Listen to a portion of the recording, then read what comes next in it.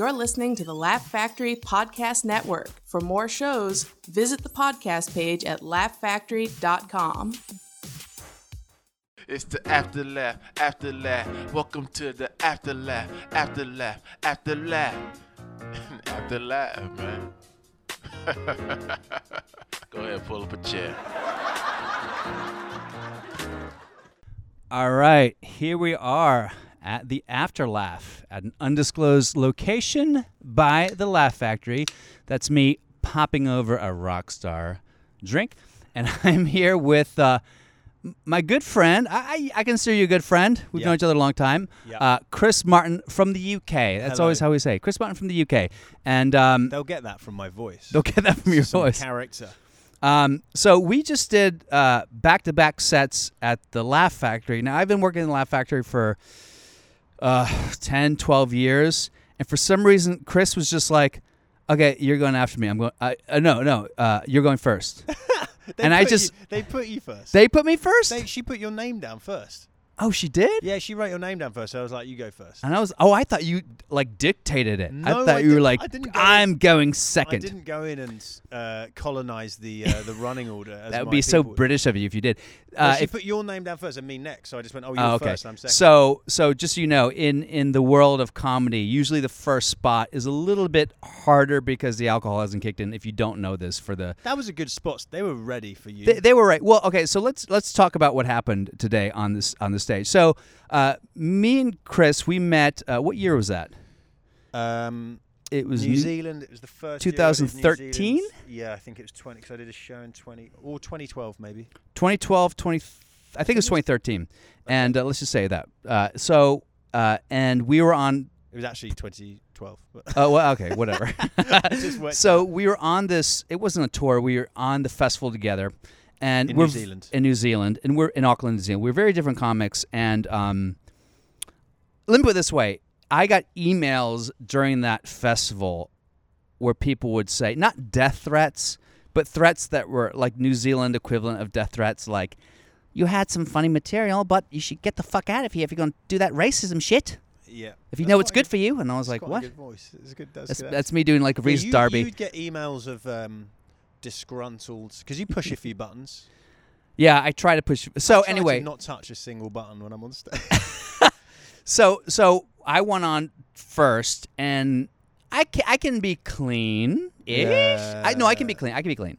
I've done children's parties. So I said, because I was before Chris and because we're friends and we're comics, the nature of that means that you have to try to make everything difficult for them. So I was like, I'm going to do some of my more offensive and edgier and dirtier stuff. So I went up there, and it was going okay. It was going okay. It was going great. But I ended with a joke that's kind of a new joke. I liked what you were trying to do there. And I actually didn't finish it. But You tapped out. It was weird. You tapped out when I was like, you were getting them. It was one of those bits where the audience, from me watching, was like, well, they're naturally going to pull back at the start. yes. But I could see what you were trying to do with it, and I thought you just like, this is me as a. Is this recording? Are you worried it's not recording? No, it's recorded. It's recorded. This is me as a friend and a comedy fan. I was like, oh yeah, I was like, you're getting it, but you haven't done that many times, so maybe you aren't. It's like you don't have the confidence of that. Well, yes. Oh, so just so to let people know what the bit is, I talk about a girl giving me oral sex who is a vegan. And I go, when she, went down on me, my first thought was, I guess she's not really a vegan. Now, that's not a great joke. That's more of a setup. And people go, hey, they have a weird reaction. I go, well, she didn't swallow, so maybe she is. And then I expect the reaction to be a little bit like, particularly in West Hollywood. And then I say, the follow-up to that is, really, are we divided over blowjobs in this country? Is that a partisan issue? Am I splitting the aisle? And then I say, everyone talks about make America great again. You know when America was great? America was great when you could push a woman's head a little bit. Not a lot. Just a little. Not like, but just a little nudge, like a 2-finger behind the shoulder nudge, something like that. And in Las Vegas, I do that joke in front of like truckers. It's literally like I could be body surfed out of the room when I do that joke. Really? I've done it twice in the West Hollywood room, and I literally hear the minute I say "Make America Great Again," and I'm talking about blowjobs, they're already geared to like whatever he's going to say is going to be hateful. So, so I literally heard, we could push women's head a little bit. Crickets, not a laugh there, and then they get a laugh like not like, but like a little, you know. Then you kind of get. So the follow up for the joke is, I just kind of keep it going. You know, it's like you overcompensate the lack of a laugh by just talking more. So I say, now you can't even touch a woman's hair. If a woman's out and you touch her hair, she'll be like, what the fuck do you think you're doing? Are you trying to push my head? I'm a strong, independent woman. I will push my own head. Thank you very much. And then I have a woman push her own head. Now, that joke is just so absurd. It ends up usually kind of rounding out the joke and making it kind of go, okay, he's just a clown up there being goofy. Yeah. He doesn't think he's in. Yeah. And then I say, there is a woman in the crowd, or there's a woman in America. You're laughing about it. There's a woman who is definitely pushing her own head during that. Because women want to be dominated, but they don't want to give man the satisfaction of dominating them. And that's a little bit deep cuts. And sometimes I say that, and then I go straight into the threesome bit, but I already done my threesome bit. Yeah. Anyway, so that's sort of, so Chris goes up there, and Chris killed, by the way. I'm like, listen, I'm like, that fucker, I wanted to make life miserable for him. But so tell me what you did tonight. What was that said about? Well, can I comment on your stuff? Yes, first? please. Because I was like, give me some tags. I'll give you one. Can I give you one note? Please. This is something you probably haven't thought of. Yeah. But you know when you go a vegan, and she's on her knees. I guess she's not vegan. I actually think, and I'm a comedian, so I got what you do. It even took me like a step to get to that. To get it. It wasn't even like, I wasn't like, oh, it's a blowjob joke. I was like, oh, right, because she's going to suck your dick, and dick is meat. But then even that, the leap of a dick to meat. So do you think it's literally like she zips it out, she puts my in her mouth, and I'm like, I guess she's not vegan. Yeah, I think it's that, because you said knees. She's on her knees. So then I just go, oh, she's going to suck your penis, and your penis is a meat. So you just sometimes... That's an extra step. That's just an interesting thing when, like, you know, in your head, you're like, well, I have that all the time. That makes perfect sense. You just miss that one connecting... Yeah. What's funny about that is I actually... It's so funny to really analytically talk about. No, it's great. It's great. I mean, but that's comedy in a nutshell. You have a fart joke and you analyze it for 4 days. But that's just one little thing. I thought. Yeah. What do you mean little thing? Who told you that? So I've seen it in New Zealand. Maybe just, but like on the southern hemisphere, it looks smaller or something. I don't know. The water goes the other way and your dick looks tiny. So I will. I know what you mean. There is something also I like saying it and then holding in the silence for people to kind of get it. Yeah. And then I say, well, she didn't swallow, so maybe she is vegan, which then people get it. But there is a way. I used to say like, I guess she's not really vegan, and then I wait and I go, that joke works on two levels, because obviously meat in the mouth and then semen. Because I'm telling you this is actually factual. There are vegan women. This is true. I'm not just making this up. You can Google this. There are vegan women out there who will not swallow. Will not suck you. Will not. No, they will suck, but they won't. Is that what they say to you? They're like, it's because I'm vegan. Yeah. No, they will not swallow a male ejaculate because it's derived from an animal. Interesting. It's 100% true. They will not swallow because it's same way they won't eat honey. Like certain vegans, they won't have honey because it's derived from meat. So, but the only thing I'd argue about that, if I was being technically vegan and I'm trying to be as close to vegan as I can, is if they're sucking your penis to get your semen out, that's not cruelty to animals. If anything, that is the best thing an animal could experience. Wait, let me write this down. Yeah, that's fun. That's a neat tag for you. But if that's a fact, you go, that isn't cruelty. So yeah, it's not. No animals got harmed in this. That situation. Joke isn't fully fleshed out. Are we doing puns here? Come on now. British people love a pun. All right, so I feel bad that the introduction to the podcast with my good friend Chris Martin is basically blowjobs for 5 minutes. And but this is the police coming. This is the so here we are. Police coming to arrest you. No, so the thing about this podcast is we're actually outside. And the reason I want to be outside is because I want people to kind of drink and smoke weed. And you're actually not drinking or smoking. No, I've been drinking. I can't do this. You're a British guy not drinking a beer? No, I could have a beer, but I can't be bothered to make you get one. I can go. No, don't worry about it. Because also, like, you guys all drink and look. There's bottles right there, and look at that right there. There's a bottle opener on the wall. That's pimped out, bro. It's nicely kitted out, and I'm not taking advantage. You did offer me a rock star, and I'd rather have blended my own bollocks than eat a rock star. So let's go back to. I want to talk more about you. So you want to talk about me? Okay, so my set, that was a fun set. So I'd come from another set. Yeah, and they're very different in terms of the other set I did was. in Long Beach at the other Laugh Factory. Now, if you don't know anything about people listening who don't know about Hollywood v. Long Beach is a very interesting place because it is very cosmopolitan, but there's also a lot of meth, and there's a kind of white trashy. It's white trash-ish. Okay. But there's also a very sophisticated crowd cosmopolitan crowd. The crowd there actually, it wasn't really full because the World Series is on, so I think that took out quite a lot of the... Yes. But the crowd there, they were like, oh, they want to come watch comedy. And I was first after the MC. Okay. And I was doing... Both sets were weird in terms of, this is like, just to give some context, both were not standard in terms of, the first one I was supposed to do a set amount of time, but then one of the acts was late, so I ended up doing twice as long because they said don't come off until the light comes on.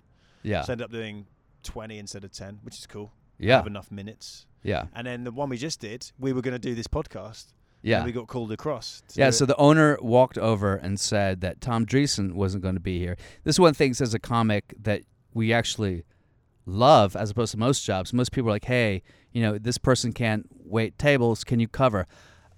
I guess I'll cover. We're actually looking to cover. However, do you know what? When he said, like, you do 10 and I'll do 10, and I'm like just establishing myself at that club, a bit of me was like, I get a weird type of anxiety from that. Sure. I haven't mentally, I'd already clocked off work. Yeah. So it was like, well, I've got to do it because you want to take the opportunity. Yeah. But then I was still like weirdly, even though I could tell the crowd were nice and you were having a good set, I was still like, oh God, what if I just am awful? But yeah, do you think that always exists? Do you think that's something that the idea of like, what if I bomb happens before you go on stage all the time? Because there's something called the actor's nightmare where actors go on stage and they don't know their lines. Yeah. And I've been an actor for a long time. I've had that nightmare for sure.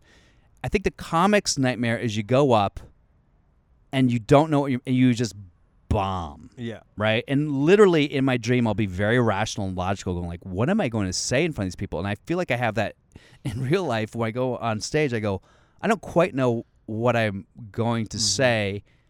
And I should trust myself. But sometimes I think, just the little demon on my shoulder, they're going to fucking hate you, Bill. They're going to hate you. Well, isn't it? I always think when I've had a good gig, like that gig, the crowd were nice, this room set up well, we should have a good gig. So all I ever think is, at least I didn't fuck that up, right? I did enjoy it, and I was enjoying it, but that's why maybe when I got called to do that last minute, just then, I was like, oh, I'd got through a gig and it had been pretty good. The other one, it's a bit different energy, but I had a good set. Yeah. By all accounts. How was the energy different, would you say? It was just more chill. Like, it's a bigger room, and there was probably about half the amount of people. So you're just like, in a way, I quite like those gigs. So I feel there's less pressure to, like that gig, you should really kill. The one we just did in Hollywood. The other one, I'm like, you can have a bit more fun and play. Yeah, you still want to do good. But I think in my head, I was like, I'm done now. So I can't ruin my evening. I was like, I'm going to do a podcast. Well, it doesn't matter if I'm not funny for 2 minutes. Well, who knows? Everyone just stops listening right now. But and then I think I was like, oh shit, I now have to not be shit again for 10 minutes. Yeah, yeah. And in front of the owner, because I don't know if he's seen me before. I think he said he had seen me or heard me. So so then there was all that extra shit. And in my head, I'm like, I know how to do this. It's going to be fine. But it's that when you haven't, I don't know, you've got to turn on a switch, right? Some guys just walk up there and just fucking talk, like, sometimes just whatever. But I still a little bit have to flick a switch in my head, I think. Yeah, no, I do too. I used to drink a lot to kind of, it's just like anything else, like asking a girl out at a bar. I used to be like, you need to get the Dutch courage to do it. And then I started listening to myself when I would drink, and I sounded drunk. Yeah, I just was really slow. My synapses weren't firing that fast, and I was like, I need all the help I get. Rockstar energy drinks. Now it's like Red Bull, crack, cocaine, just try to get like, I was the opposite. I never drunk ever before a gig, ever. And then as I've got more confident and more experience, I'm like, I have a couple beers. It's all right. I don't know. It's like, I think you just trust yourself more. Yeah, for sure. So let's talk about your set tonight. So you want to, what are you working on right now, and what would you say the gist of your set was? What were you talking about? Do you know what I have been? And do you adjust your set when you're in Hollywood, Long Beach, or back in London? Yeah, I definitely, like in London, I wouldn't talk about the weed story I did about my stoner neighbor here. We'll just talk about a little bit, because just so people can feel okay, so, and here's an interesting motorcycle. We're outside. How cool is that? Okay. This is a really tangential, but I think I heard Ronnie Cheng talking about on my podcast, but he was doing it with the host in the UK. But he was talking about, he's a Daily Show correspondent, really funny guy. And he was saying, a lot of people say you got to be in America for 2 years to get, I think John Oliver told him that, till you know how to perform in America. Wait, can you pick up, you just dropped another name. Can you pick it up? I'm kidding. Yeah. No, go ahead. I'm kidding. I didn't speak to John Oliver. I'm joking. I'm just being an asshole. I just sound a bit like him. So he said 2 years, and then Ronnie said that, and Ronnie's like, on the dot, on 2 years, I was like ready to do it. And it's when I first came here, I've got like enough stuff, and you've seen me in New Zealand, like stuff that, but over here, you don't have to be American specific, but America is its own entity. They have little perceptions of the UK and stuff, but once you live here and you get amongst them, stuff would work. But now I'm like, okay, what actually do they? So give me what do they crave? So like the weed thing, I was talking about how, and this is the thing, I tried to not do this at first, which is like, I'm a British guy and you guys do stuff different. I hope I don't do it that basic, because it's like, I hate seeing people go, Americans are crazy. The fish out of the water story is the most elemental story of all storytelling. I still want it to be independently. I don't want it to be, you guys say sidewalk and we say pavement or whatever. It's a good bit, I'll write that up. No, I'm joking. But I don't want it to be that basic, but you're right. I try to, as I've done comedy more, just talk about what's happening in my life. So I can't help but experience this stuff, but from a slight outsider's point of view. So I had the bit about, and it always seems to get like a big laugh or round of applause. And it was just an offhand comment I said like probably a year ago, and it took me a little while to work it into the set. But I said, you guys, how much? Because also, again, I think when I think of a topic, I'm like weed. Everyone's talking about weed. Fucking hell, am I that guy? But the laugh does resonate when I go, you guys, like the obsession with weed here is so weird, because in the UK with weed, it's different. We smoke it from the age of 14 to the age of 15. Then we grow up. That's great. But here there's like grannies doing it while skateboarding in jean shorts. And the audience like that sort of sets them up. Yeah. And then I tell like a personal story about my stoner neighbour. I'm not going to do the whole story, but he introduced me to a snack called Ants on a Log, which is this fucking weird camping snack. And again, it's just odd to me from my point of view. So I have to do it like that. So I hope it's more interesting than, fucking you guys. But I think, that's kind of the idea of the armchair traveler, back to the Mark Twain days. People want to see someone who has a point of view that they don't have. That's exciting to them. Yes. And if you can break it down in a way so they go, oh wow, this is really amazing. I like this guy. I can relate to this guy, but he's also everyone can relate to a situation where they don't exactly fit in. Yeah, and also, so that's not hacky to me at all. No, it's not. I know, and also, I hope he's just whatever.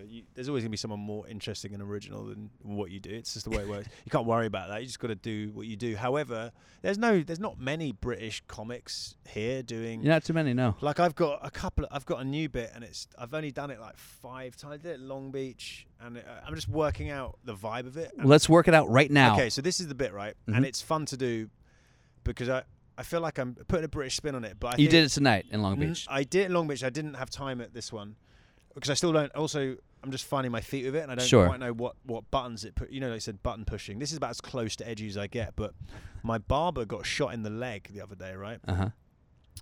Which to me, he got shot outside my apartment in the leg, and he got shot on a Friday, and he was back on Monday working again. So I was working out how to get that bit in, and it took me a couple of shows, and I kind of got it in. He told me that it happened, and the guy put the gun in his stomach. He smashed the gun down, went for his leg, and so I was like, because it's still a weird thing talking about guns here, right? Yeah. Where do you live? I live in like east of Hollywood, but it was like random there, and someone else got shot 6 times in the leg. East of Hollywood is pretty ratchet. Let's be honest. So it's trying to get across that because the gun thing here is it could be unfunny to talk about it because a mass shooting could happen that day. That's when you would be like sensitive to be talking about it. Yeah. But I've managed to get some laughs in there. I say like it's weird to know that my hairdresser's like Jason Bourne. Like people laugh at that reference. Yeah. And then the bit I've been really just I want to really build it, but it gets a big laugh. It's got a big laugh in 3 out of 4. Although Long Beach, they're a bit more unsure. Maybe it's because it was like you sometimes need that close energy of a crowd to kind of get on board. But I said, it happened outside my apartment. He got shot in the leg. And he goes, it's weird. I've really started to reassess what I miss about the UK. Like, people are like, what do you miss? Like, your friends and your family. And I was like, do you know what I really miss? Knife crime. Knife crime. Yeah, That's and great. as soon as you say that, it gets the right gig, it's a big laugh, and Yeah. it's like, nah, stabbing is just pointy tickling. It's like a phrase that I just find amusing. Yeah, and it's seems to get a hilarious. laugh. And then I'm like, okay, I've got to that with it. And it was good. I got it out in Long Beach. I got another very new bit about owning a dog. Again, all my topics are like, I used to be like, I won't talk about that because it's been done before, but I'm like, it's my life, and I took my point of view. Everything's been talked about before if you really look into it. But the knife thing I want to extend, and I was really happy at Long Beach because I did it last night, weirdly, at a show that was to a dog shelter charity at Comedy Magic. And I was like, I've done this like once, but I reckon, out here you get less stage time in London is my thing. It's harder to get stage time. So I think you have to like work on your shit on your own better and know quicker if it's going to be funny. Yes. Or maybe that's just from doing it for over 10 years now. Like, I must be. I think you're right. So you have to be like, you can't just be like, just chuck this shit out there. It has to be. So I was pretty confident it would work. And then it worked tonight, not at the dog one, which is like, I own a dog and I just try and used to not like dogs that much. And then I own one and I try to break down before you own a dog and after a dog is how you perceive the movie John Wick, which I feel like is a funny movie to reference. And I go, because his dog gets killed. So I go, before I own a dog, I watch that. If you don't know the movie, and it's just fun explaining the movie, you go, Keanu Reeves is a retired assassin. Someone kills his dog at the start of the film. Then he kills 9,000 people to get the person that killed his dog. Yeah. And I go, before I had a dog, I was like, that is the dumbest premise. And as soon as I had a dog, I'm like, that is the most accurate and honest, authentic thing. And I'm like, then I say, if anyone touches Santiago, and then it gets a laugh because my dog's called Santiago, and that's like funny in its own right. So that was fun at Long Beach. I was really glad that got out, and that's funny, and I still want to add. But my thing, I always want to stretch expand it, of course. But some people, I see people just do ba-bum, ba-bum, and then next thing. But God, no. Once you open that, someone said to me, once you open the door, like, you got to walk into the house and look at everything in there. So I have, if I want to extend it, I have 10 minutes on threesomes. Well, there you go. And I'm like, I want 15 minutes on threesomes. That's great. I just want to keep That's the thing that extending excites me about stand-up still. Because you were saying earlier, before we went to do the gig, right, you were like, this is a thought I've started getting more recently.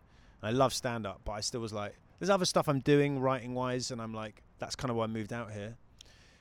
But sometimes I'm like, I think if I always just did gigs, like, within half an hour of where I live, and I just got to go up there, and it didn't matter. I used to want to be a touring comic, but I think actually, I like doing that and having fun shows, but there's something really fun about, I don't know, I was like, my wife's back home, I just do a fun set, get a little buzz off that, and go back. But you sort of said your head wasn't in the space for stand-up so much. Is that right? Well, I just got back from Vegas, and I did 16 shows, 45 minutes a set, and when I got back, I don't miss it necessarily. There are people in New York who do 7 sets a night. Yeah. And it's nonstop. And they come out to LA and they do one set and it's time to go home. Yeah. And they're like, what the fuck type of life is this? It's almost like they have to completely turn their brain off. But in New York, probably how it is in London, you can just keep that mentality, keep doing jump around. In LA, you can't really jump around that much because there's not that many clubs that you'd want to do. Yeah. And maybe there's like 4 main ones. So I totally get that. I think that I like it. I think that LA is it's nice because you can write as much as you want, and then when you go up on stage, you have to be ready. Now, the problem with like the Hollywood thing is a lot of people go, well, there's industry. Mm-hmm. There's going to be industry. And when I looked at the VIP booth tonight, I was like, is that Shailene Woodley? I thought it was Shailene Woodley. I don't know who that is. She's an actress. She's really cute. I don't know if she's been nominated for an Oscar, but something like that. And I got a little nervous about performing in front of Shailene Woodley, and I was like, "Oh my gosh, Shailene Woodley! Should I mention it?" And then the waitress was like, "That's not fucking Shailene Woodley, you dummy." Lady. But that's how it is in Hollywood. Sometimes you'll see, whoever it is, like Jerry Lewis there, Chris Pine, Reese Witherspoon, Rachel. They'll just be there just randomly, and then you kind of think there's this weird thing in LA that happens. I don't know how it is in London, where you think, "Oh, what if blah blah blah sees me and goes, I have a part in a movie for that guy." And it's sort of a bullshit thing to think, and you definitely shouldn't compromise what you want to say based on it, but it exists here. And there are comics who will do the same 10 minutes over and over and over again, hoping for that hook. Do you know what, though? And I was chatting to another really good up-and-coming comic. He's called Chappelle Lacey. I think he's a really nice guy. And we were just chatting about that. Used to be, whenever I've whenever I've had gigs, like when I first got out here last year, I had I wanted a manager in comedy, and some guy watched me, and I knew he was coming, and I went on. I don't know. I was just a bit like, I was trying so hard to do my best shit, and it just came. I was giving myself a 6 out of 10. And he didn't sign me, but I was like so desperate to get. And I don't even think we would have been a great combination anyway. But just so desperate to get, of course, a thing. And then when I eventually, and again, this doesn't mean anything, but I eventually got a manager when I first came out, everyone was like, do your best shit, do my best shit, every fucking gig, no matter how weird and small. And then I went to New Zealand again this last year for like a month, just did some shows, was working on some stuff, got lots of stage time. I came back, and I think it's similarly, like, I hadn't had a gig for a week or two. I'd written down this shit, and I was like, I think that's funny. And I was like going to do this gig. I didn't know any industry was going to be in, but I hadn't done the gig before, and I want to have a good gig. And I was like, do you know what? Fuck it. If it's fun, and I just fucking put in like something happened to me that day, and then I did that, and I was very comfortable and relaxed. And then she was randomly the crowd manager, and then she signed me off that. And I had no idea, but it's interesting because I think sometimes you're so worried about, as a comic, I've got to do this bit and get this laugh. Actually, you watch people sometimes and you think, that guy hasn't really like got a big laugh for a minute or two, and they'll hit big laugh. But it's just that looking confident and comfortable and knowing what you want to do is. But we get so obsessed. Oh, that didn't get big enough laugh on that bit. But if you're just like, unless you do a complete dud, that's going to stand out maybe. But you're just looking comfortable and enjoying yourself. That's the thing. That's something. Whenever I've best set, someone told me that once. Just enjoy yourself. And whenever I go on, I'm like, what order am I going to do this? I just go to myself, just have fun. Yeah. It's the cheesiest thing. But as soon as you got there to have fun, I think that really comes across. It's crazy. And that's one of the weird disconnects I find with stand-up comedy specials and late-night TV stand-up comedy. And I have a lot of friends who do a lot of late-night spots, and they're like working on a 5-minute bit over and over, and they literally hate it. They don't want to do it. They've been working it for 2 months straight, and they want to, swallow a shotgun, and then they have to go on Colbert and then do it. And they're and they have a great time, and they can charm their way. But by the time they get on, it's like a Clockwork Orange. They have this like amazing spirit to it, and it becomes this mechanized thing where they're on stage. And that is the opposite of what I think stand-up is. Like my set tonight, I went up there, and right away there's just something in the audience. There's like 3 great-looking people in the audience, and it made me think about, it was like 2 guys and a girl, and I just thought of the Brett Kavanaugh thing. You know what I mean? Yeah. And people got a little bit weird, but it created some sort of authentic reaction. And so, and I feel when you go up there and you just hit the play button on your set, which is what you have to do if you're doing a special or doing a late night show, it can get very, it then feels like, well, I'm not really doing stand-up comedy. I'm actually doing a TED Talk. I'm doing my script, whatever it is. So, Chris, I want to kind of take a hard right turn here and talk about your origin story. So, like I said, we met in 2012, I guess is what you're saying now. And you're very British. Very British. People don't realize something I realized. When people listen to you, they think, oh, British, posh, but I hear a little wee bit of can I say Cockney? Is it a little bit of That's quite a good ear you've got, because I actually went to a very posh school. Oh, you did go to a posh school. But I used to play football, soccer, as you animals say, with all of the kids from like the working class kids who went to a not posh school. Yeah. So if I was going, hello, how's it going? I would have been not accepted as part of the group. You would have gotten an atomic wedgie. Did they have those over? Yeah, I would have got stabbed. A knife crime in the bum hole. No, so my voice is. And I used to play sport with lots of people outside of school, but there's some people from my school who speak very posh. Yeah, but mine is kind of pretty posh. Pretty RP, with a little bit of now and again I can. Well, the TH with the F sometimes. Sometimes hear the TH. I try not to do that. It sounds pretty trashy, but I'm kidding. But when I grew up in mostly urban schools, which is code for black schools, and so for me to feel, it feels like it's equivalent of like white kids who kind of have a little bit of a African American patois to kind of feel cool. Yeah. I definitely had one a little bit, and when I went to college, people called me a wannabe because the way I talked. which is very that's interesting. weird. That's the thing that it's like a. But they don't. People always say that, don't they? Because they're like, well, why does a white guy have to speak like a certain way? Yeah. They don't know where you're from. Yeah. And if you'd spoken like you're kind of a product of your environment, right? So that's exactly. What determines our voices. So so you went to a posh school, and this was in London, I'm assuming. That's all I know about England. There's London, there's Manchester, and there's maybe a couple other places. From West London. From West London. You're from West London, which is the posh bit. The posh bit. East End girls and West End boys. Yeah.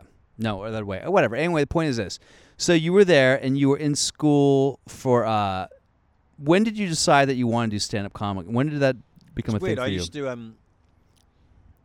trying to think about this. I think... I remember distinctly when I realised being funny was like a cool thing to do. Yeah. And I was like...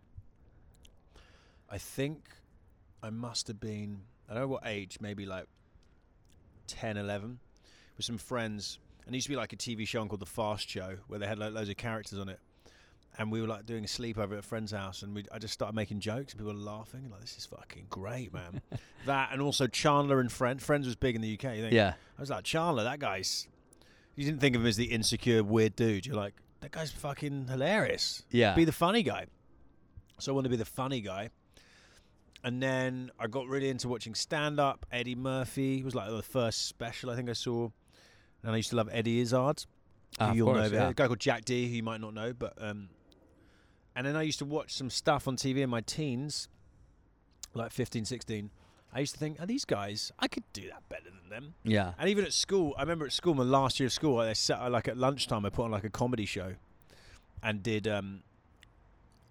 just me and a friend who liked stand-up comedy. So you put on the comedy show. I put on a comedy show. And this is in high school. A society called Laugh a Lot Sock. What was it called again? Laugh a Lot Society. Laugh a Lot Sock. Okay, got it. And then me and my friend liked stand-up as well. And he just went on and just did some, like, a guy called Peter Kay's jokes. He had, like, jokes. He just did his jokes. Did his jokes, yeah, for but sure. I'd, like, just thought of some observations around the school and, like, got laughs. And he was like, shit, man. That was like... Yeah. And then I kind of, when I finished school... went away. I did like a traveling year thing. When I got to university, I was like, just going to do stand up. Yeah, and you went to university for what? English literature. English literature. Okay. So, but you knew at that in my point. head, I was like, I'm doing this degree because go to university, kind of help you grow as a person. Did English. But you knew you wanted to be a stand-up. I knew I wanted to be a stand up. I was like, interesting. And then a year after I finished university, I'd done a few gigs, but it's hard. You can't gig like it was in the north of the country. There's less shows then. After I left, actually, weirdly, the scene got quite big up there. But within a year, I came back to London. Actually, worked at my old school for a bit as a sports teacher, and did stand up on the side. Sports and teacher. did stand up, and then I went full time after a year. Because in the UK, you can get paid. It's not like here where it's hard to get paid. You can get paid. And no one really knows. Getting paid within a year of starting is pretty rare in the US. And I did it at university as well, so like a bit more. But I guess like a year of just dedicated being in London doing it. Yeah. But also back then it was really booming. There were so many gigs. Yeah. And weirdly with the UK, 10 years later, when I became a better, I don't know. I hope some people don't get better. Weirdly, or some people get worse. Some people great start. But I always think I've kind of got better or whatever, found more of my voice. It was harder to get shows because the comedy scene had gone down. There's too many comics, and then I thought this isn't right that I've got better and it's harder to fill my diary. And I always wanted to move to LA. Well, I always love the idea of American stand up and the other stuff. And my wife's also an actress, and we write together. And we were like, let's go over there. There's more opportunities. And for sure, we did it, but it's still quite rare because a lot of comics from the UK. Because you could easily make I don't really give a shit about talking about money. People get awkward about it in the UK. I don't care. But anyway, you could make a few years ago, you could quite easily make £800 to £1,000 a week just doing gigs. Jesus, that's pretty good. How many gigs would that be? That would be like, you do your weekends and then you probably have a couple of midweek ones. So you'd be like 5 nights a week. But it's still good. And you find that in America, it's not as much, obviously. Well, at least not in LA. Well, not in LA, it's not, but different. But because the clubs, it's not like here where you need the headline act gets all the money and then you guys are supporting them. Everyone would get split money relatively well. So there was that. But so a lot of British people go, why would I go to LA where you get paid like $50 at Comedy Magic is like one of the best paying gigs. And it's a fun gig and it is good. You know, it's privileged to do it and you get good money, but good food and stuff, and a good audience. But that's not, you can't live off $50 a gig, really. Of course not, yeah. So loads of Brits go, why would I do that? But I don't know. I always. Well, there's the carrot. There's the Hollywood carrot, which is at the end of the day. Well, also, you know, even if, you know, most comics become, on some level, they become either writers or actors. Yes. You know, Mitch Hedberg has this great joke where all he want to do is stand-up comedy. He goes, all I want to do is stand-up comedy, and people say, hey, do you want to be an actor? And that's like being a farmer. You spend your whole life farming, and someone's like, man, you farm really well. How about you be a chef now? Yeah. I just fucked up his joke, but that's the idea. It's like these comics come. I feel like it's a weird thing where comics sort of by default are asked to be actors in LA, and most of them go. One of the things I've been doing recently is coaching comics to become actors, and these are great. You know, I don't want to mention they are, but they're like really good comics doing really, really well, and they're just getting the opportunities because they're comics, but they've never acted before and they've never taken classes, and so I'm looking at them going, I want to help because I'm going, wow, these guys, they don't really know how to say someone else's words. Yes, that is a big thing. How is it for you? Do you feel when you're out here that do you want to be an actor? Does it interest you? Like someone like Joe Rogan, it doesn't interest him. He's like, I think acting's stupid. I've acted in. I was in a show in the UK. It was kind of a kids thing, but I was like the lead. It was a good show. It was a series? Yeah, called Horrible Science. On ITV. It's really great, and I love. The more I do comedy, the more I love all of the offshoot stuff, because I guess the reason I got into comedy was like I didn't want to do a normal thing. Yeah. The same thing. And you must have, in the UK, I got to the point you on the road, you go and drive into these gigs to pay your rent. It becomes the same shit, right? Yeah. Whereas I acted in this thing for 3 weeks, get paid well, get food given. It's like a fun novelty. It's like I always give my wife is like a trained actress. She's like won a BAFTA, is amazing. Yeah. And I do like comedian acting, which is like basically trying to be me. Just you, but with other people's words. Yeah. You being you. Yeah. But the funniest thing about acting, I find, is like people, and over here, there's so many people making their money off, but from what you'll do, that sounds like a fun, useful skill, the way you're helping people. Some of these acting schools, you go through all this, you got to do this, you got to do that, and then you go at the end of the day, I might be breaking this down too simply. They always basically just go, just be you. Just be you. That's what it is. Well, that's what it is, that's really. why some comedians, some aren't good actors, but if you just, and Hannah's like, go for a scene together, she'll like break it down and just train for 3 years and it's great. Sometimes I just read the thing, I'm like, that's how I would say that. But some people can't be them. That's the thing. Yeah, I know. Something happens to their face, to their brain. Yeah, I know. And they go, just say hello. And they're like, hello. And you're like, what? I know, yeah. You go, why aren't you just being you? Maybe you're a natural. You don't even know it. Yeah, I'm not. I wouldn't call myself a good actor, but I'd say I can sort of do it, my limited skill set. Okay, but yeah, so with that, I'll do that. That's fun. And then I want to write. And I like all of the offshoots of it, the more I do it. Now let's get back to like the stand. When you were in London, do you remember your first paid gig? Was it a big event for you, or was it kind of seamlessly going into what you'd already created for yourself? I remember my first gig in a venue. It wasn't paid, but it was a competition. Oh, that's pretty big. There was a local club near me called Headliners, and they used to have like Jimmy Carr, Eugenie Yashere, obviously both. She's out on the Daily Show now, I think, over here. And I used to go. Yeah, I know. 16, and they would like crush, and it was like fucking exciting. And then that guy there, they were. I was like, I'd done like that gig in my school lunch break, and I was like, I think it was not long after that, really, after school, before I kind of went to university. I was like, I'm going to do. This guy's got a competition, and in my head, all gigs were 400 seaters. That's what I thought. Yeah. And so I invited, like, you just come out of school, you still got loads of friends. Not like now in the 30s, we've got like 4 friends. So how did you get into the competition? Was it just I think it was like... You pay money to be entered? I don't think it's... Because that's not a thing that they really do. I don't think we would pay money. It was like just enter your name. It was kind of a small-ish competition. And I told loads of people to come. And it was above a pub. So the whole audience are my friends. Yeah. Literally everyone in the audience knew me. And I was on with this really funny blind guy called Chris McCausland, who's now like done Live at the Apollo, he's a funny guy and so on. And it was the voting was done, how you progress was done on audience laughter and clapping. Oh wow! And I like won. So you won the competition. Yeah, they were all my friends. Hey, who cares? You still won. Yeah, I guess it's no. Did that lead to more stuff? No, weirdly that competition, not because of that, but he just lost funding or something. So after that round, there was no more of that competition. Yeah. But that was so it wasn't like, the first gig I died on my ass, but actually it was a good gig but everyone knew me, so it didn't count. Yeah. And I still remember some of my jokes. I had a joke about like Penguin from Batman, how like he's the shittest baddie ever. Like just I can't remember like how his weapons and umbrella or something. I don't know, like really basic shit. What's the deal with that guy? But yeah. And that and some story about a guy I met on holiday, some Welsh guy who saying it now, I don't even know.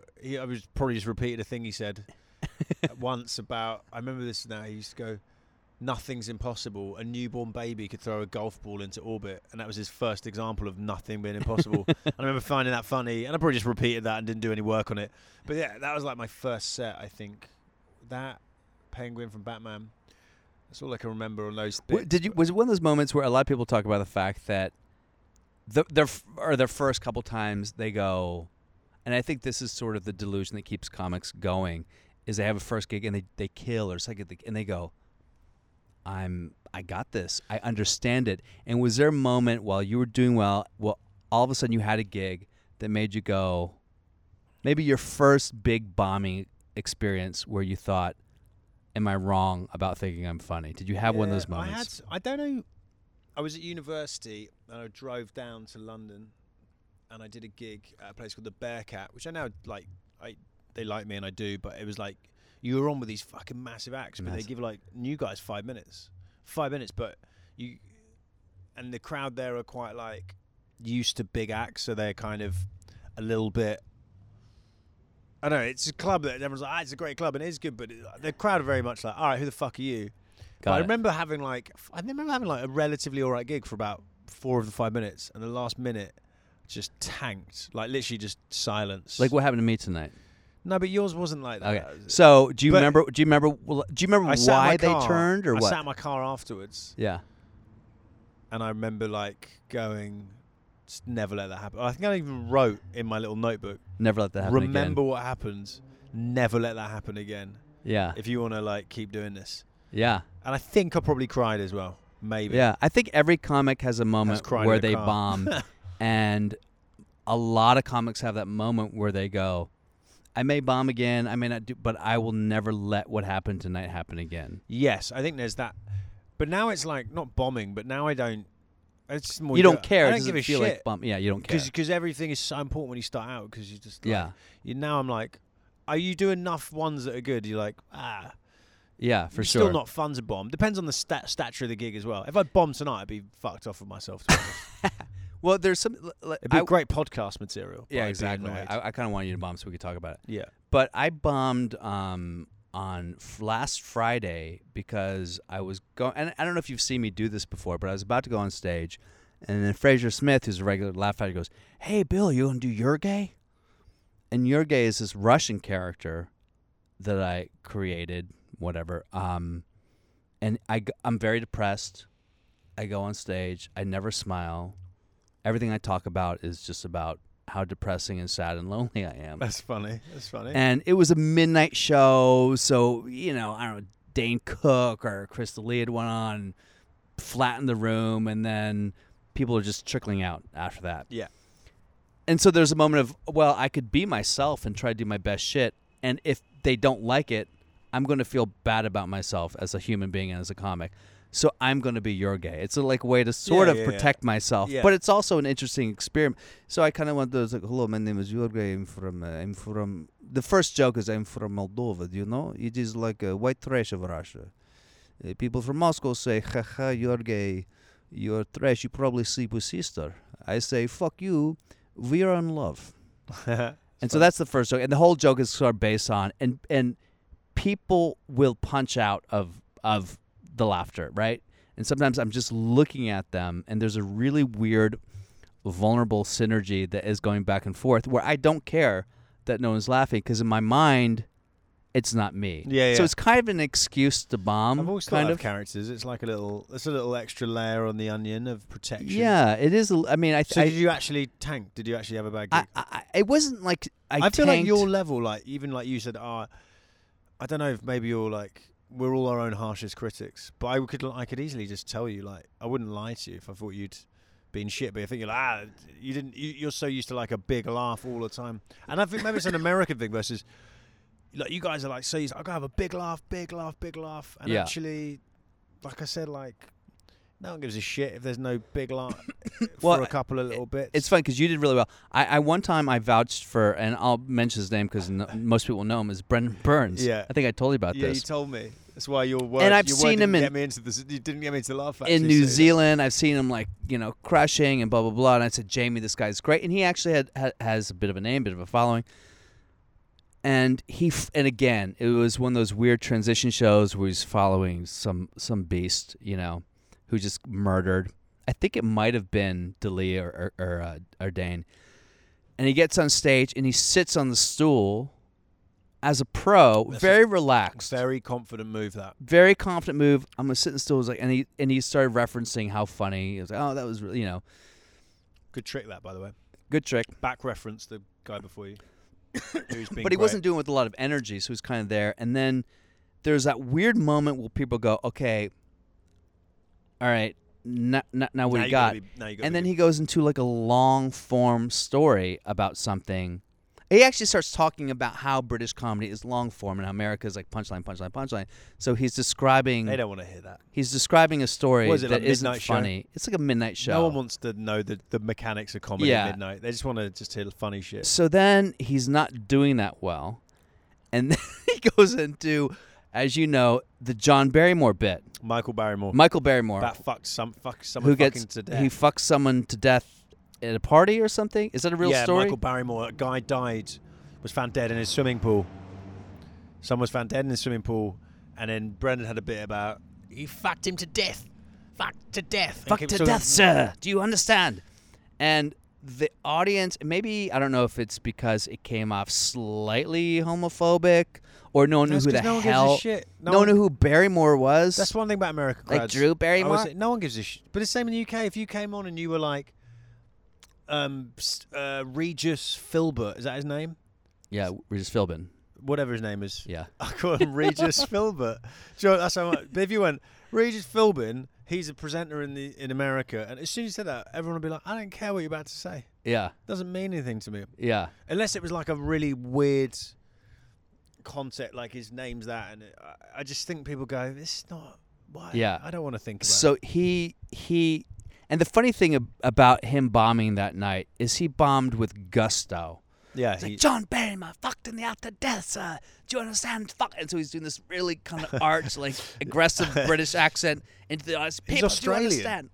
He's Australian? Yeah. For the sake of the story, he's British. Okay. So he's Australian. Is that an Australian accent? He's Australian, yeah. He's got a milder one. Who knew?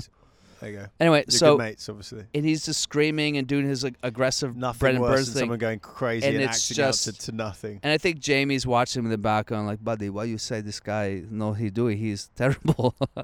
So Brendan gets off stage, and I think he knew that, but he also was kind of like, I don't care, like whatever. And I was like, well, okay, it's probably gonna be a while. It's probably get up here again, but it's. How do we get into that? We're talking about the punchline thing. Yeah, but long form versus short, right? Yeah. But so it was good to see you up there because not only was I doing filthy stuff about pushing women's head and like sex, but you went up there and you smashed and you were doing like clean stuff and Jamie heard you and it was like, so it was really cool that you didn't go into like some long story about squirrels. I didn't sully the Bill Dawes name for another 3. You can never recommend a comic ever again. And you're the first one in like 3 years. Well, the first, someone across the pond. So, when you came to America from London, did you have was there a growing pains bit in America where you said, I'm going to do this thing that kills in London and it just missed the mark? And you were like, I think I have to reassess how to do comedy in America? I think from gigging, I've gigged in enough countries that I was like, I had this bit about, it's weird, I've got a dog now, but I actually was on a website called Borrow My Doggy, where you could borrow dogs in the UK. And it was this bit I was doing at my Edinburgh show. I did it when I first got here. And the beginning bit was like, people were like, this is funny, I'm on board. And actually, something I'm guilty of sometimes, we're talking about, I want my bit to be like this long. Yeah, of course. I think sometimes I want the bit to be a certain way so much that actually I don't fulfill the need of what the audience, you can just feel, the audience want you to go. I think maybe I would push it a bit far, and I never quite had a good enough punchline at the end of it, and it just trailed off. And I think I wanted it to work, especially because the beginning of the bit would get such a big laugh because it's a funny premise that you borrow a dog for free. You actually pay to borrow someone's dog, which is like a funny premise, right? But then it never quite fulfilled that, and I think that's what's difficult when you get a bit that's like got a really big laugh at the start, and you're like, oh my god, I'm in here, but then you can't get that payoff. Do you find that that's more of an American thing, that they need that final boom at the end, the final punchline, and as long form comics in England, are they more okay with telling a joke that kind of and then just kind of trails off into like, and then I went home and kissed my wife, and anyway, and then they kind of go into their next story? Because I feel if I have a story that doesn't end with, and then I fucked her, or something, some sort of hard right turn, I tend to lose it. Well, I just think I don't know if that's an American or, I just feel like whenever you're telling a story, it's nice to build it to a climax, right? Whatever way. So I feel like as an audience, you actually don't need that many laughs in the middle of a story, I don't think. Yeah. On either side of the pond. But I think as an audience, you're like, because if someone's engaging and telling you an interesting thing, you don't mind there's no laughs, but you're like, and that's where we end it, either the conclusion or the thought process behind it. It's just satisfying, I think, as a listener. So is there anything that you would say specifically that is different from comedy there and here for you, and the way you've perceived it and the way you've been received, that you kind of think people would be interested to know, or do you think it's more overstated? I think it's more machine gun. It's more like bang, bang, bang here. Definitely, like you at these, but also the spots are shorter, so you got like you have 7, less time to 10, sometimes 5, 4 minutes. There's very few storytelling guys. Yeah, but then in a way, this is what's interesting about comedy now is like, well, there's not that many people doing stories, so Bert Kreischer be the story guy. Yeah, for telling 10-minute fucking great stories. And people, when you're headlining and doing 45, you can do that. It's harder to do that. I think you're right. But it's also like, it's very difficult to generalize America, UK, because each gig, so Laugh Factory is different to a gig at the Comedy Virgil Store, or the Comedy Store. Yeah. And the same in the UK. But I think your audiences are nicer at the start of your set. British people are like, we don't do credits. You guys, everyone goes, what are your credits before you go on? I'm like, doesn't matter. Yeah. You can say them, but because in the UK, if I went, Bill Dawes has been on Sex and the City, they go, why the fuck does that matter? Yeah, well, they think the same thing here, believe me. I'll work out how funny he is in the next 9 seconds. Yeah. No, that can actually backfire. Do you think that the tallest poppy syndrome is something that exists in the UK? Is it something like... Yeah. Because the tallest poppy syndrome, I don't know can you explain what that is? Because somebody heard a lot in New Zealand. No one likes getting too big for their boots, right? Is essentially the still version. So stars, but you have stars in England, obviously. But is there a general resentment towards the idea of being a star? Is celebrity worship the same as it is? No, it's not worshipped like that. It's more like we're always more like secret about it. It's like we're like we find celebs and like again like if American comes on, we're like, oh, it's a fucking American guy, but we're secretly like, oh, cool, American, but we can't admit that. So that's like the British, constant awkwardness and. Is that changing? Do you feel like it's... Because I feel like things are becoming a little bit homogenous in terms of how people watch entertainment, and the shows are becoming more... Yeah, they're all big. I still think that, we think we're better than... We think we're above that in the UK. Yeah. So I don't think that... There are certain, if you do certain gigs and someone's suddenly really big and on TV and they come and, drop in at the Comedy Store... Someone said, James Corden, dropped in there, a few years ago. But even before he, I think, did Late Late Show. Yeah. And... my friend Milton was on, right? Milton, yeah. And Milton was on. He said James Corden got a standing ovation before he'd done anything. Before he walked on stage. And then when he was done, he definitely didn't get one. No, I think actually they loved his stuff. Yeah. But he got that. So that's weird. Certain type of celeb will just push a button in the UK. But we don't worship the celeb thing. Yeah. But there is definitely we're always like, all right, do good, but be modest about it. Americans are more like, I'm amazing. Sure. Look how amazing I am. Sure. There was a moment when I first started working in 2005, 2006, where I would bring up Dane Cook, and just the anticipation of saying, ladies and gentlemen, beat, and the reaction in 2006 was, it would hurt your eardrums. I mean, it was like amazing. The biggest comic in the country. Or I mean, I think that the biggest comic sort of that I've brought up on stage is probably Chappelle. Mm-hmm. Because Chappelle also has that weird allure about the magic and mystery of Chappelle. And a lot of people think he's the best comic who's ever lived, and I might actually agree with that. He's definitely, when I've watched him, I haven't seen him live, but in terms of natural, do you know what I mean? Like, I was like, I've got to flick a switch. I reckon he's just goes from the sofa to the stage and can talk for. Yeah. He's like born. He just has that thing. You like. Yeah, I know, and I hate it because I don't have it. Yeah, we all have. But there are people like Louis C.K. and Dave Chappelle who people know them say they process their thoughts in stand-up comedy form. Yeah. Like when they say anything, it goes through the machinery in the brain and it comes out as stand-up comedy, and that's not my natural thing at all. You know, I think it's yours is just to say creepy shit. Yeah, like I have to go, oh, here's a joke, here's a reversal, and then I beat it to death. So we should wrap this up, but I want to talk about what's going on for you now and what's going on in the future. Why don't you just talk about what you're looking forward to? Like, give yourself a 5-year sort of goal and plan for you and your wife. I know, right? I'll be like, what British is more like 20 years. Just stay alive. Just stay alive. Stay alive. Don't let my poor diet kill me. But everybody has to have some sort of. It doesn't have to be an end game, but a goal, and I think that I'm trying to think now. It's like, do you know? It sounds so cheesy, but like getting paid to do creative stuff is what. Okay, that's our time. We got to go. No, I'm just kidding. That's actually a good story. Yes, that's like that, and so I actually weirdly said to my wife the other day, I actually broke down the monetary value of it. I said, because some stuff I'm not going to say on here because the things haven't happened, but 2 things are pretty much going to happen on one level, but it still takes another. Here, there's like still 20 steps for something of a script and something with a game show, and I don't know. It's fun now because I think I'm going to get paid to do those things, which is exciting. So then I guess the next thing I know is will be like get it to the next level because things can then. But you're being very British and not having hope is what it sounds like. Exactly. Because I'm like, I think if I come here 10 years ago, I'd be like, and also like I've had some deal in the UK once. A lot of money came with something and I spunked it, all went. And now I'm in my 30s. I'm like, all right, cool. If that happens now, I'll be more sensible with it. But I also feel like, I want to keep improving on what's happening this year.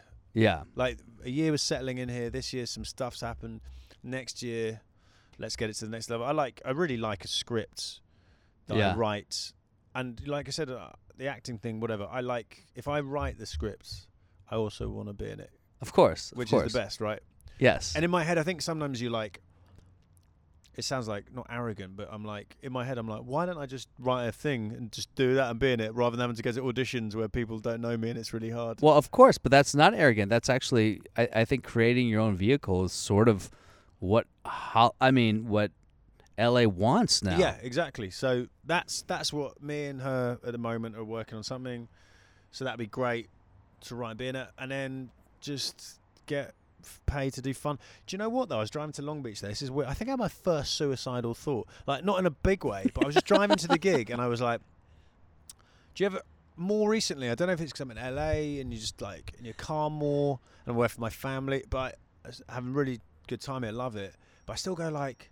I just thought, what's the point in all it? Because a couple of things started happening, and I was like, that's cool, that's exciting. Yeah. That's fulfilling on some level. But then I'm like, well, what's the point? What's the point? Because you go like, then I get the thing, and I go, so what's the point? I get some money. Yes. And then I'm like, now I've got a dog. I'm like, that's cool, that gives me joy. So I don't know if it's like and then I was just in the car, I was like, well, what if I just like died? Like, yeah. What doesn't matter. I think that's why a lot of people have kids. I mean, I do like think makes that is a thing, because I was like, I love my life, and a bit of me scared having the kids, and I was like, well, I think you have a kid because there's like a genuine, there's like a something driving to live force for behind it. I think people who have like that's partly why they have kids are like, I don't like having the suicidal thought that I have nothing to live for. I should have a kid, so I can't kill myself. That'll help. I'll be really poor, and I've just like, but I had that. I was like weird today because I think it's like you spend so long trying to get shit. So now a couple of things are happening. I'm like, oh, cool. But then I'm like, but then you just never. It's never something about that. The chase is very exciting, right? Yes. So I'll keep working hard and do this, and then I get a couple of things. Oh shit! Then if I get them, yes. But well, it's an interesting thing. One of the things I always ask people about in LA too is the idea of landing. Do you ever land? Is there ever a feeling that you've landed somewhere? Like someone, who's a friend, Chris D'Elia, like he just did Carnegie Hall, which is the joke about landing. Yeah. You played in Carnegie, or I guess there's obviously Madison Square Garden as a comic, but whatever, like you played Carnegie Hall. You've landed somewhere. But I think for comics and for Restless Spirits, the Creative Spirits, you never really land anywhere. And I think that normal civvies do. Like they're actually content in their job and their life, and contentment is actually a very rare commodity in the entertainment world. I'm very content. I'd like to be content, I think, but I don't. And I think I'm more so than some, but I still feel like, you're right. If you get a thing, you're like, well, what's the next thing? Yeah. But then even that process, I was like, what is this process? Yeah. I'm just constantly trying to. In a way, contentment also feels like the death of creativity, because why are you creating? Why do you feel the need to express if you feel content? Because if you're content, you're just sort of waiting to die. I know. You're just going to be like Dwayne Johnson and do 5 But million like my dad, he worked his whole life and then he retired and then he just sits in his retirement and he putters around. And he likes that? He's content. He's just a content guy. My father-in-law is like 80 and he literally like, Hannah's come down and he's just been sitting in front of the television and it's off. She's like, "You all right?" He goes, "I'm just sitting." Yeah. And he's happy. Yeah, he's happy, or he's hiding it very well. Or he just turned off. He's actually miserable. Channel. He's just saying, "Take me, God." in his head. He's like the most. But he was born before World War II, so he's just happy to be. He had to be. That's a good. You're right. Yeah. Well, let me tell you something, Chris. You're. I consider you a good friend. I'm so glad you came. I saw you tonight and that you came by. Thanks for. It's been a weird evening. I mean, God knows if this is even recorded because you've. Yeah. There's little red lines and shit. So I hope it's recorded. And if not, it was good to talk to you. Nice to talk to you whilst holding a foam microphone in my face. Thank you for having me. So many people have talked for. Yeah. It was great. Anything you want to plug immediately right now? Any shows or anything? Nah, it's okay. Okay, Chris Martin, let's give you some Instagram. You're what on Instagram? Chris M Comedy. Chris M Comedy, and you can't be Chris Martin because that's that dude from Coldplay. Do you know what? Halloween this year, I'm going to go dressed as Chris Martin from Coldplay. I'm just going to have an apple strapped to my chest, and have a guitar, have a parachute on. Yeah, I like that. What other songs? Have a yellow pea stain on your pants. Yellow. Yeah. Yellow what? That? Pea stain, right? Pea stain. Yellow, or a yellow t-shirt. Why are you making it piss-based? Yeah, because I'm dirty. You know me. But, I have the same name as that guy. I should have changed it. So Chris M Comedy is Instagram and Twitter as well? Yeah. And you have a podcast as well. What's that called? I do, but Babysitting Trevor or Carl and Chris podcast. But actually, one thing I'm doing is working on a new one more for These Shores. But again, it's not. I've got a lot of stuff in the pipeline, mate. But I can't reveal what's in my pipes yet. I got it. Well, maybe you can come back and co-host sometime. We can interview people together. That'd be great. Anyway, thank you so much, Chris Martin. You're an awesome guy. Thanks, and signing off from The Afterlaugh. Bye-bye. Bye.